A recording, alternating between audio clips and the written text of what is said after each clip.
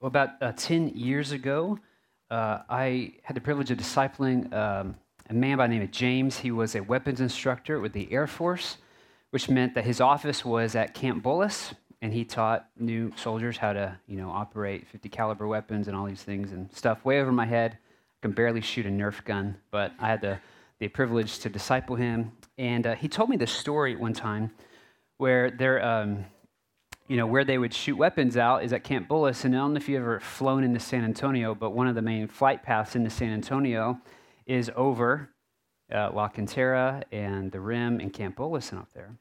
So he told me that there's a guy whose sole job is to stand out at the field with binoculars, and when he sees an incoming plane, he yells on the system, "Cease fire." And it doesn't matter who you are, what rank you are, what you're doing, how much is left in your magazine or whatever. You obey the command, you put your weapon down, you let the plane pass by, and when it's safe, you resume your shooting. And he was explaining to me just the command, cease fire, literally saves thousands of lives every day because there's lots of rocks in San Antonio soil. And there's the chance that a bullet could, land on the ground, hit the rock, ricochet up, and it would not be out of the realm of possibility that a bullet could fly and hit a fuselage, and it would be, obviously bad news. So they have this guy. I'm like, surely it's more, sophisticated than a guy with binoculars and a megaphone. But that's what he told me, So I had no reason to believe he's lying to me. And I was thinking about how that is kind of the spirit of the Sabbath. This command to cease firing, to cease leaning forward and taking action. And when we obey this command of ceasing, it brings life to us, and it saves our lives, saves many other lives. And I thought it was a good story about the Sabbath. We're at the point in our series, we got one more week left, where we're talking about Sabbath rest and the spiritual ancient discipline of Sabbath keeping, the fourth commandment in the Ten Commandments. Remember the Sabbath and keep it holy. We're at the point where we have to talk about, well, how do you do it? Because it is a verb. It is something you do.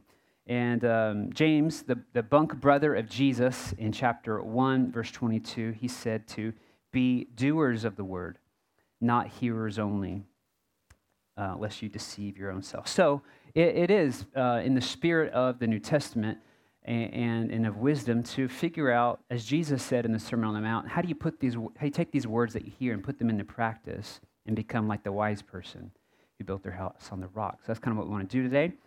Inevitably, the question always comes, well, how do you Sabbath? It's a question I ask. I'm sure at some point as we've talked about Sabbath, you've been thinking, well, how do I do this? So I want to step into the waters of nuance for a second and follow me here. On one hand, that question is really good because if you're legitimately asking the question, how do I do this thing, then you're probably understanding it's actually in your benefit to honor the fourth commandment and to do it. You understand that in Genesis 2, verse 2, the Hebrew word Shabbath, I think it is, when it says that God rested, that it's actually a verb. It is something that God did.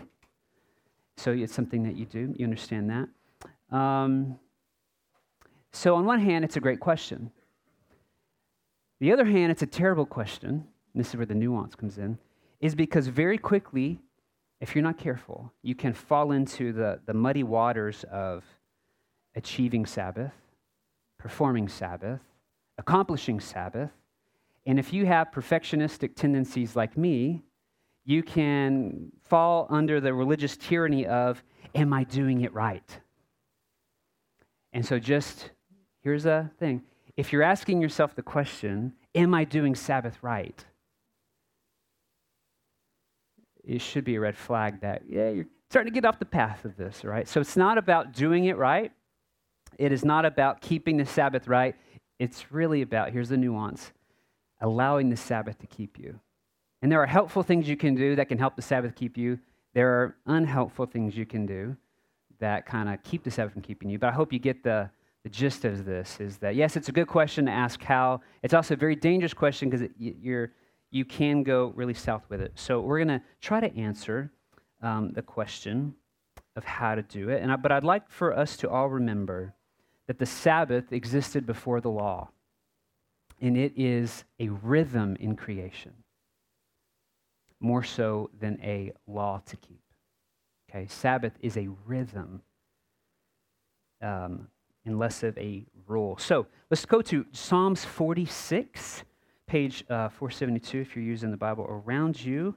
This is a well-known psalm. At some point, we will come across a verse and you'll say, I've seen that on a palette on Pinterest. I really like this psalm. There's so many that are great. This is one of my favorites. I got like 20 favorites, but this is one of them. Psalms 46.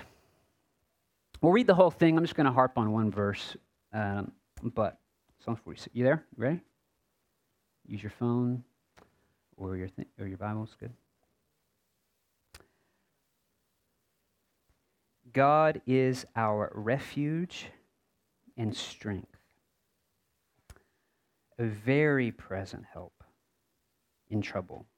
I think the NIV says a very present help in time of need. Now, if you're ever in trouble or you're ever in time of need, that's a great verse to lean on, that God is our refuge, He's our strength, and He is Emmanuel. He is God with us. He is not just present, He's very present. I love that.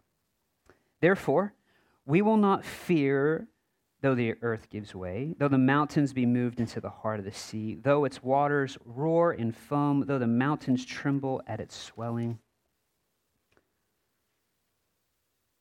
There is a river whose streams make glad the city of God, the holy habitation of the Most High. God is in the midst of her. She shall not be moved. God will help her when morning dawns. The nations rage, the kingdoms totter. He utters his voice, the earth melts. What a picture. The Lord of hosts is with us. The God of Jacob is our fortress. Come, behold the works of the Lord, how he has brought desolations on the earth. He makes wars cease to the end of the earth. He breaks the bow and shatters the spear. He burns the chariots with fire. In other words, he undoes all of our violence that we cause. Here's the Pinterest verse. Be still and know that I am God. I will be exalted among the nations. I will be exalted in the earth. The Lord of hosts is with us. The God of Jacob is our fortress. Isn't that good? I want to throw up on the screen 46 verse 10. Be still. The Hebrew for be still is rapha. It means to relax, to withdraw, to let go, to be quiet, to show yourself slack. I like that one. My favorite definition is it just means to cease striving. Ceasefire. Rapha. Be still means to cease striving. Whenever about, 14 years ago, I was in a worship band, and it was at a really big Southern Baptist church that was on like satellite, and they had a contemporary service, and all the band members were like, we were late 20s. This church was massive. I think we had 1,500 people at our service, and we had this. I tell this story all the time, but we had this woman who, her name was Mary Ann. We called her the Oracle. She was like our spiritual mother. She was in her, late 60s. And she was in our group, but she never played an instrument. And I don't know this for certain, but to this day, I think the church assigned her to us as our chaperone, because they're like, it's kind of dangerous that we have all these 20-year-olds leading 1,500 people in worship, and it's on satellite. So let's send Mary Ann to go make sure, be Peter Pan to these little kids or whatever. So She was great. She would always lead us in a time of Bible study before. And we called her the Oracle from the Matrix because every time she opened her mouth, God spoke to us. It was like amazing. We all need oracles or Yodas in our life. And so there's Vaders and then there's Yodas. And she was a Yoda for sure. To this day, she's a great mentor of mine. And we were all just in angst over something dumb. And she read us this verse and she said, y'all need to cease striving. And they're like, yeah. She goes, no. You need, and like it took her 5 minutes to get us to where we just stop. Just stop. Every time I read this verse, I think of her, I think of that moment, and I think of this the gift that is in the command, the life-saving gift that is in the command that some guy with binoculars and a megaphone yells, cease your firing. Cease your striving. Eugene Peterson in The Message, I love his version of this. He says, step out of traffic. Take a long, loving look at me, your high God, above politics, above everything. Love that. Step out of traffic. The Sabbath is a day where we stop trafficking. We stop trading. We stop all of that. The Sabbath is a day where we take a long, slow look at the love of God. It should be a slice of heaven. It's different than just a day off.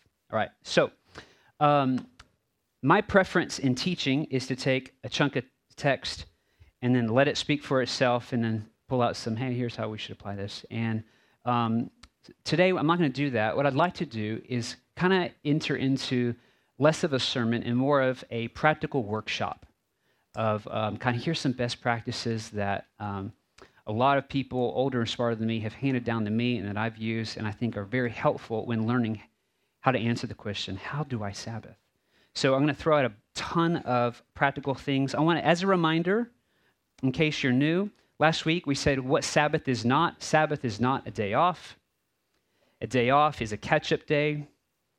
Eugene Peterson, again, I'm quoting him, so don't get mad. He says, essentially, when we treat the Sabbath as another day off apart from God, it's a bastard Sabbath. It's the illegitimate child of God's true intention for us. So it's not simply a day off. It's different.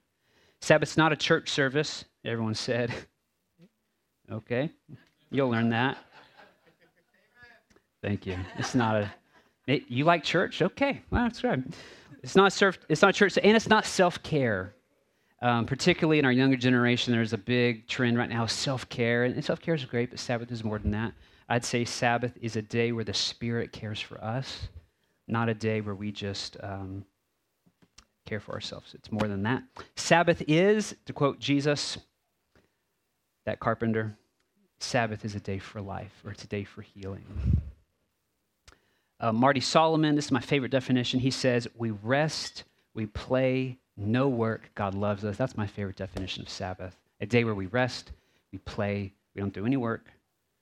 You don't have to do the dishes on the Sabbath. Did you know that? You don't have to make your bed. You don't even need a shower. Just don't come around me, but you don't need to shower, right? It's a day where you do no work because God loves you. You should shower, but you get the point, right? Please brush your teeth. It's a day for life, right? I'm teaching my kids this definition, and I was talking to Hayden, and I said, hey, I want to teach you what Sabbath is. And so I said, hey, sit still. I'm going to tell you the most important thing I've ever told you. And he's like, and I said, listen, the Sabbath is a day where we rest, we play, and before I could get to no work, he wants to interrupt and go, I think I know. And so I say, we rest, we play, and he says, we pick our boogers. And I was like, well, maybe just don't eat it, I don't know. His mom disapproves, like, no, like that is unrighteous behavior. You should not pick your boogers on the Sabbath, But you get the point. And Pete Scazzaro, a hero of mine, this is really helpful. He says the Sabbath is a 24-hour block of time in which we do four things. We stop work. We enjoy rest. We practice delight, which is such a gift. And most importantly, we contemplate God. Okay? So I don't want to teach you a right or wrong way to Sabbath. I don't want to get into, here's a bunch of rules.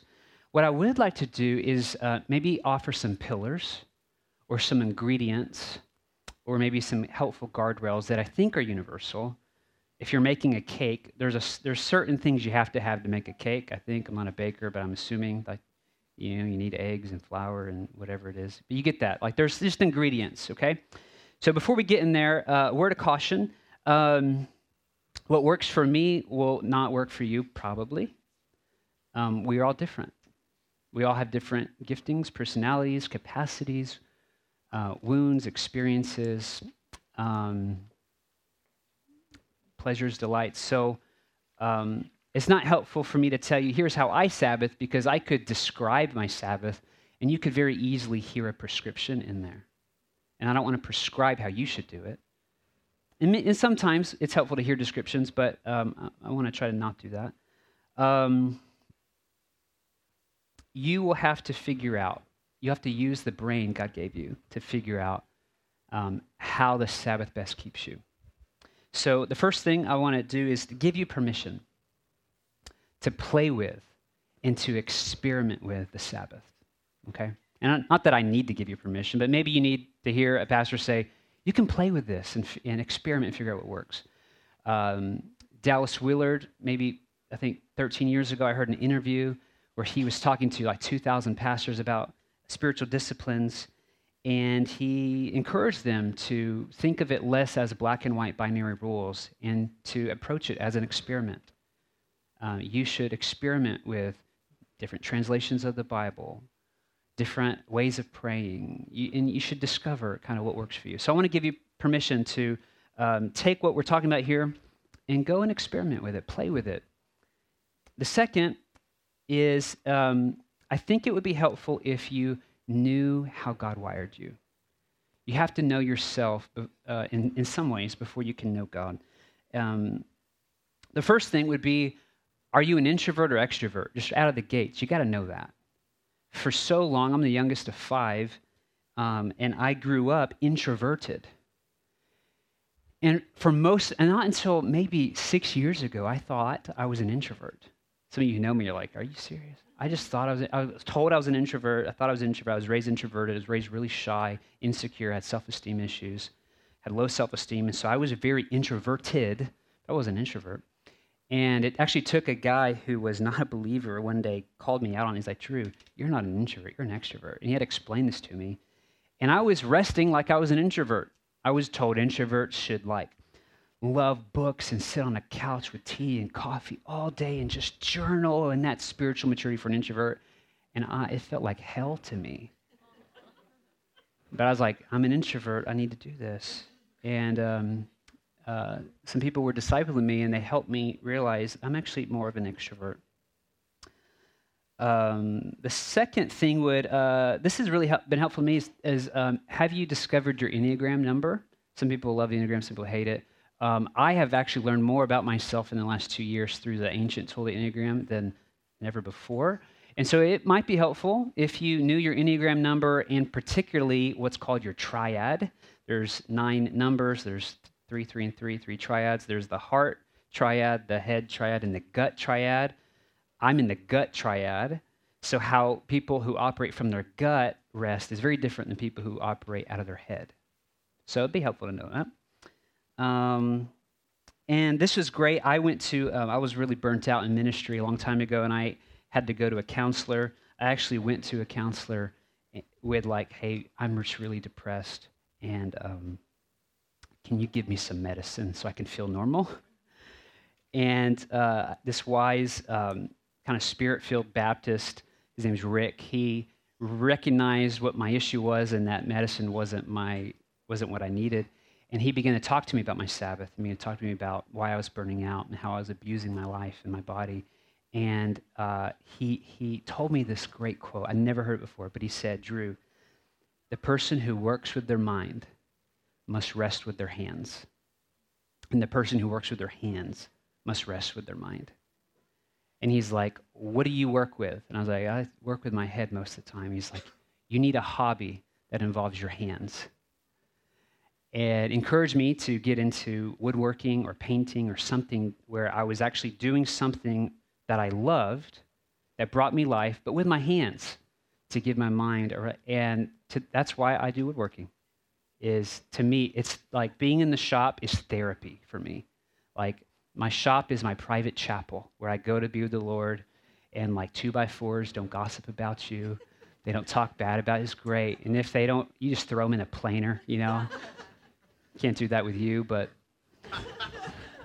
the 2x4 I could, So, but I've learned so much how to rest just by going. I work with my mind. I need to rest with my hands. I've got a friend who's in construction. He works with his hands, and for him, resting is like sitting in a leather chair reading lots of books. And to me, I'm like, that's my job. That's not rest for me, And so I rest by doing what he does for a living. He rests by doing what I do. So you might need to figure out, man, if your job is like mentally exhausting, you might need like a hobby or some way to find rest with your hands.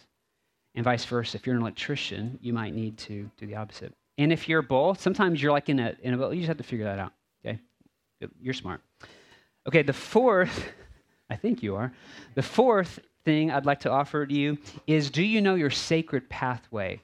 I read this book in the summer on my mini sabbatical called Sacred Pathway by Gary Thomas. Gary Thomas has written several books like Sacred, I think, Marriage and things like that. And unbelievable book. If you have trouble regularly experiencing God's presence, I'd highly recommend this, Sacred Pathway by Gary Thomas. He basically outlines that he's observed through the scripture and through history and through experience and his counseling that there are about 9 different paths in which we walk and experience God's presence. And churches are organized around just a few of them. And so some people can come to a church service and they can feel God's presence, and sitting right next to them can be someone going, I don't get it, right? Well, it's not because there's something wrong with that person necessarily. It might be just we're not speaking in a path that's them. So I want to encourage you to dive into that. We've got a resource to give you, but I'm just going to fire hose what the 9 paths are. The first one is the naturalist. The naturalist path is someone who loves God outdoors, who finds God through nature. This is me. You put me in front of a mountain, I hear God like nothing else. You put me in a cathedral, nothing. You put me in front of a mountain, it's like the transfiguration. If I need to meet with God, I just go walk on the river. And I meet God outdoors. I don't know what it is. That's just, it's the way it is. My desktop is a picture of a mountain that I took in Colorado, just to give you a hint of right, on my computer. The second one is sensates. Sensates experience God through the senses. Handel, the composer Handel, is a great example of this. He spoke of transcendental keys, and he associated music that had the key signature of 5, 6, 7, or 8 sharps as heavenly music. If you know music, then that will make sense to you. But Handel is one of those guys who experienced God through certain signatures of music. Smell, touch, taste, these are important for sensate. Sight, Henry Nouwen is probably a well-known contemporary of this. If you know Henry's story, he had spent a lot of years in seminary, but it wasn't until he stood in front of Rembrandt's The Prodigal Son, and just for hours just stood in front of that painting and was undone by the hands that Rembrandt had painted. That's an example of someone meeting God through sight. Okay? Third one is traditionalists. Traditionalists love God through ritual and symbol. Traditionalists find God's presence in liturgies, in historic worship, in tradition, in sacrifice, rituals, altars, and they meet God there. I don't meet God there, which is awkward because I'm a priest, but a lot of people do. Fourth is ascetics. They love God in solitude and simplicity.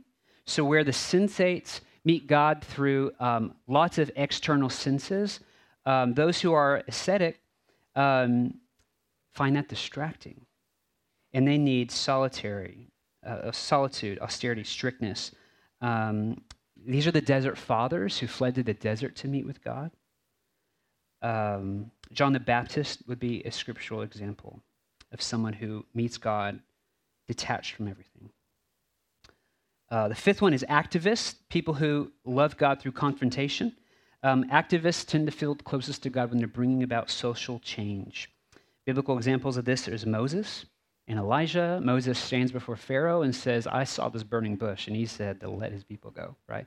That is someone who is an activist and meeting God on that activist pathway. Sixth one is caregivers who love God by loving others.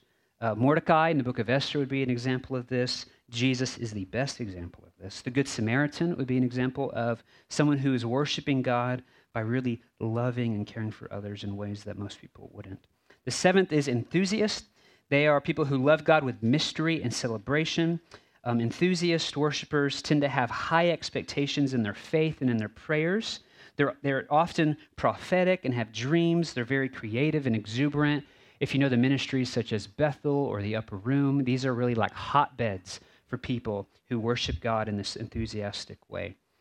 The eighth pathway is the contemplative, someone who loves God through adoration. King David would be an example of this.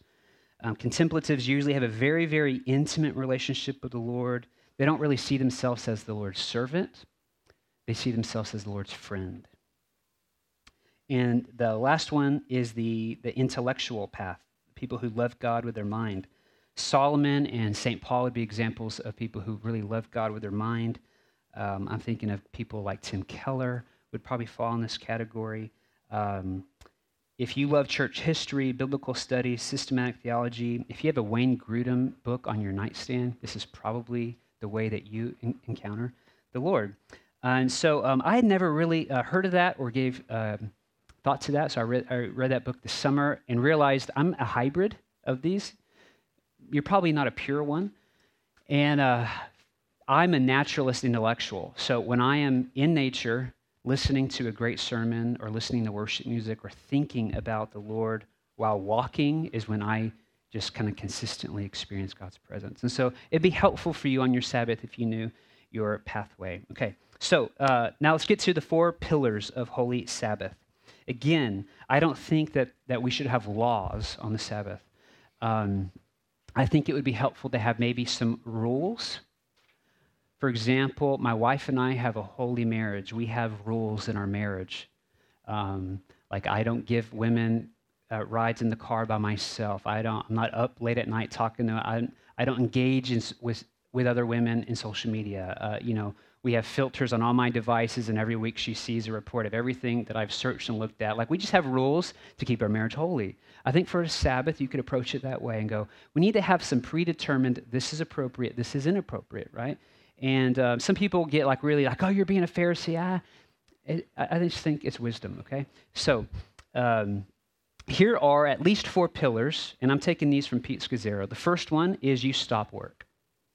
It's kind of a no-brainer, but the word Sabbath literally means to stop, to cease. So I think at a minimum, the activities that you do on Sabbath need to be very different than the activities you do on the other 6 days of the week. This is a day where you should do no paid or unpaid work. Sometimes we abuse our life and we say yes to too many things, and we feel like the Sabbath is just a catch-up day. And if that happens regularly, I think you'd be wise to step back and go, am I abusing the 24 hours God's given me every day? Am I not embracing the limits God has given me? If you regularly need to use your Sabbath to catch up, you're probably living in a way that's overextended from God's design for you. And so you got to cease for 24 hours. It doesn't matter what day it is necessarily. I just think it needs to be rhythmic and it needs to be 24 hours. The second thing is you enjoy rest. Enjoying rest is another pillar of the Sabbath. It should be slower. I am a big proponent of don't have technology or very little technology. So on Sabbath, I take my watch off and my smartphone lives somewhere else, not near me. And occasionally I'll go to it and make sure there's not an emergency. And you know what? Like 99.9% of the time, there's no emergency. I didn't need to have my phone on me, And if it really was bad, someone would come knock on my door and say, hey, Drew, the world's falling apart, And it's never happened in like all these years. It's never happened. So that's a rule for me is just no technology, no email, no screens. It's just a day where that's not a distraction to me. enjoy rest, naps. How about this? Sabbath is a day where at like 1 o'clock, you change into your pajamas and you take your contacts out and you turn the air conditioner down a few degrees and you put a sleepy mask on and you go under your favorite blanket. That sounds like Sabbath to me. And I'm an extrovert. This is a rule that I recently added, and I did it on accident, is now I try to, this is personal, okay, so I'm describing something, but just to give you an example of how you would define what's restful to you and what's not, is a Sabbath a day where I don't make appointments. So a couple of months ago, I accidentally made an appointment on my Sabbath to go to the doctor, and I didn't think anything about it. And it was in the afternoon. And so the morning I spent slow and I was praying and then I had this time with the Lord. And after I do that, I'll just do whatever. And that day I wanted to go in the workshop and just, I don't even know what I was working on, but it was a little bitty project and just to do that. And I'm like filled with sawdust and having a wonderful time. And then Shari comes in and says, Drew, you're going to be late. You've got an appointment in like 10 minutes. And it takes 15 minutes to get there. So she takes the leaf blower and gets all the sawdust off of me, and I'm like running, and I hadn't like showered, I hadn't brushed my teeth, and I broke my Sabbath rule on that. And so like suddenly I'm in the car going to this doctor's appointment, already late, and I hate being late. And then I get behind every idiot driver in San Antonio. And then I hit every red light, and I show up 30 minutes late to this appointment, and I know the doctor. It was you. and I'm just inside. I am like, and I realized, oh my goodness, like I didn't need to do it on my Sabbath. I could have done it on other days. And I didn't realize kind of how much work you put into keeping an appointment. And that day I realized it. I don't think I was sinning, but I was like, oh, like I was having this great Sabbath. And then I felt anxiety and stress and I have to be somewhere. And so my rule now is like, if I can avoid it, just as a rule, I don't keep appointments on Mondays. So you'll figure out what works for you, but that's an example. I know this is a safe place to confess. The third one is practice delight. This is where when people go, the Sabbath is boring, they don't know number 3. The Sabbath is a day to feast. The Sabbath is a day for pleasure. The Sabbath should be a preview of paradise and a preview of heaven. The Sabbath should literally be 24 hours where you experience a little more of heaven on earth. And so you should experience beauty in some way. One way that I'll experience beauty is I'll just go to Hotel Emma and just walk around. And I'm like, oh, that bathroom is, right? If you know what I'm talking about, have you been in the bathrooms at Hotel Emma? An unnecessary expense, right? Oh my goodness. It's like the flooring is like $30 a square foot. And you're like, for a bathroom? But, that's an example of find something that's beautiful. Maybe if you like art, go to a museum. If you're really like, like that might be something for you. Feasting. This is my favorite. I know we have a ton of coffee snobs, okay? So I hope you get the spirit of this. If you're like, I don't know how to make the 7th day different than the other 6, here's what you do. If you're a coffee snob, here's what you do. You buy the best coffee, and you only drink that coffee on Sabbath. So maybe, go with me here, maybe the other 6 days you do the Keurig, or God forbid Folgers, the F word. But on the 7th day, you do Chemex and you do a steak coffee or something, right? You get the point, right? And just do it once, and then you're like, okay, I can do Chemex every set. But you get the point. If you drink a glass of wine every night or whatever, maybe just for once you do like box wine on the 6 days, and on the 7th day you do it, right? You get the point. It's just make the 7th a little bit more holy, a little bit more expensive, a little bit more luxurious, right? You get the point. It's a play day. Whatever you think would be fun, do that and do a lot of it. For me, I love being in the shop. That's fun for me. For some, that's work. For some, you hire people to do that stuff because you don't like doing it. I love having, a tape measure and a pencil and laying out. I love that. That brings actually restoration to me. And so you got to figure out, what do you like to do? Maybe it's golfing or maybe it's whatever. I don't know what it is. But you just do that and do a lot of it. Budget, invest in it. The fourth thing is contemplate God. Listen, you can do those other 3 things, but if you do not incorporate the worship of God, the reflecting of what he's doing in your life, then you run the risk of what Peterson says, where you're bastardizing the Sabbath, right? So you have to figure out some spiritual ways. This is where the sacred pathways would be really helpful. And so the Sabbath day is when I reflect more than I do usually, where I think and pray and journal more than I do usually. There are actually even books. This is dumb, but I'll even, when I feel like I'm missing it, this is my favorite book on Sabbath. It's by a guy by the name of Dan Allender, just called Sabbath. What a creative title. I think it's like $9 on Amazon, and it's the best book on Sabbath I've ever read. He's a therapist, and he wrote this to rescue Sabbath from the religious people. And I read this years ago and just discovered the delight that Sabbath is. I thought it was boring, a day for a boring church service. And this book really rescued it for me. And so there's times where on the Sabbath, I'll just read a chapter of this to remind me of the delight. There's a book by Pete Scazzaro that I love, Emotionally Healthy Spirituality. He's got a chapter 8 on Sabbath. I've got it bookmarked. A lot of it's bookmarked right here. And whenever I feel like I'm getting off, I need to recalibrate, I'll go back to this book and read chapter 8, and I'll do that on the Sabbath. So I want to offer those resources to you. Maybe Utmost for His Highest would be good, or learning about the Daily Examine or some Benedictine practices. Jake told me about an app called the First 15. I've never seen it, but apparently it's an Anglican app that helps in this First 15. You can Google it and find it. But anyways, there's lots of resources out there to help you. The Daily Audio Bible is a great one as well. But there's lots of resources to help you do this fourth step, okay? So the gospel in all of this is what we're talking about is not earning more of God's love, not doing more so that God would love us more. What we're talking about is just John 15, where Jesus says, apart from me, you can do nothing. And it's true. Apart from him, I can do nothing. Apart from him, you can do nothing. So the Sabbath is this like seventh regular day where the branch restores its connection to the vine, to say the very least. We're the branch, he's the vine. And the seventh day, the Sabbath, is when I come away from work, I come away from pressures, I come away from expectations, I come away from distractions, and I say, Lord, how might you reconnect? I've been working for 6 days. I'm pretty sure I may have severed a little bit of the branch.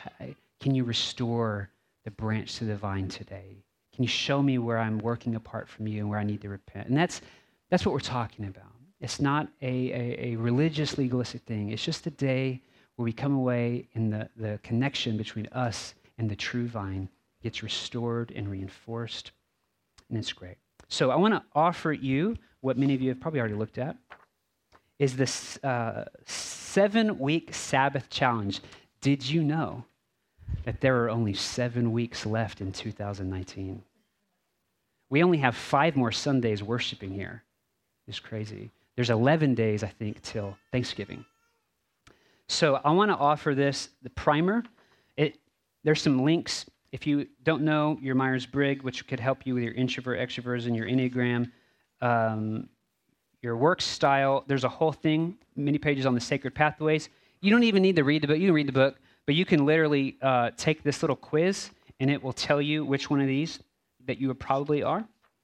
And then there's kind of my notes that I would give to you right here, the four pillars, and maybe some questions to help you define how you can do this. So I want to encourage you to take this, and here, I'm going to tell you to take it, because here's the deal. Thanksgiving's 11 days away, which means Black Friday is 12 days away, which means our culture has already lost their mind on how we're going to end the year, right? It's like Stressmas, not Christmas.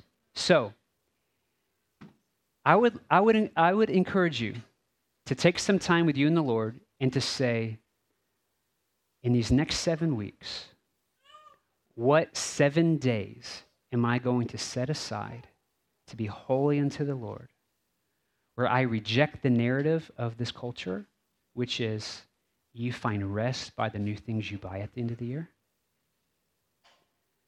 I'm going to reject the narrative of this culture that I need to spend all of December going from party to party to party to party to party to party. I'm going to reject the narrative of this culture which will cause me, without even thinking, to overspend and find myself in debt in January, which is so stupid.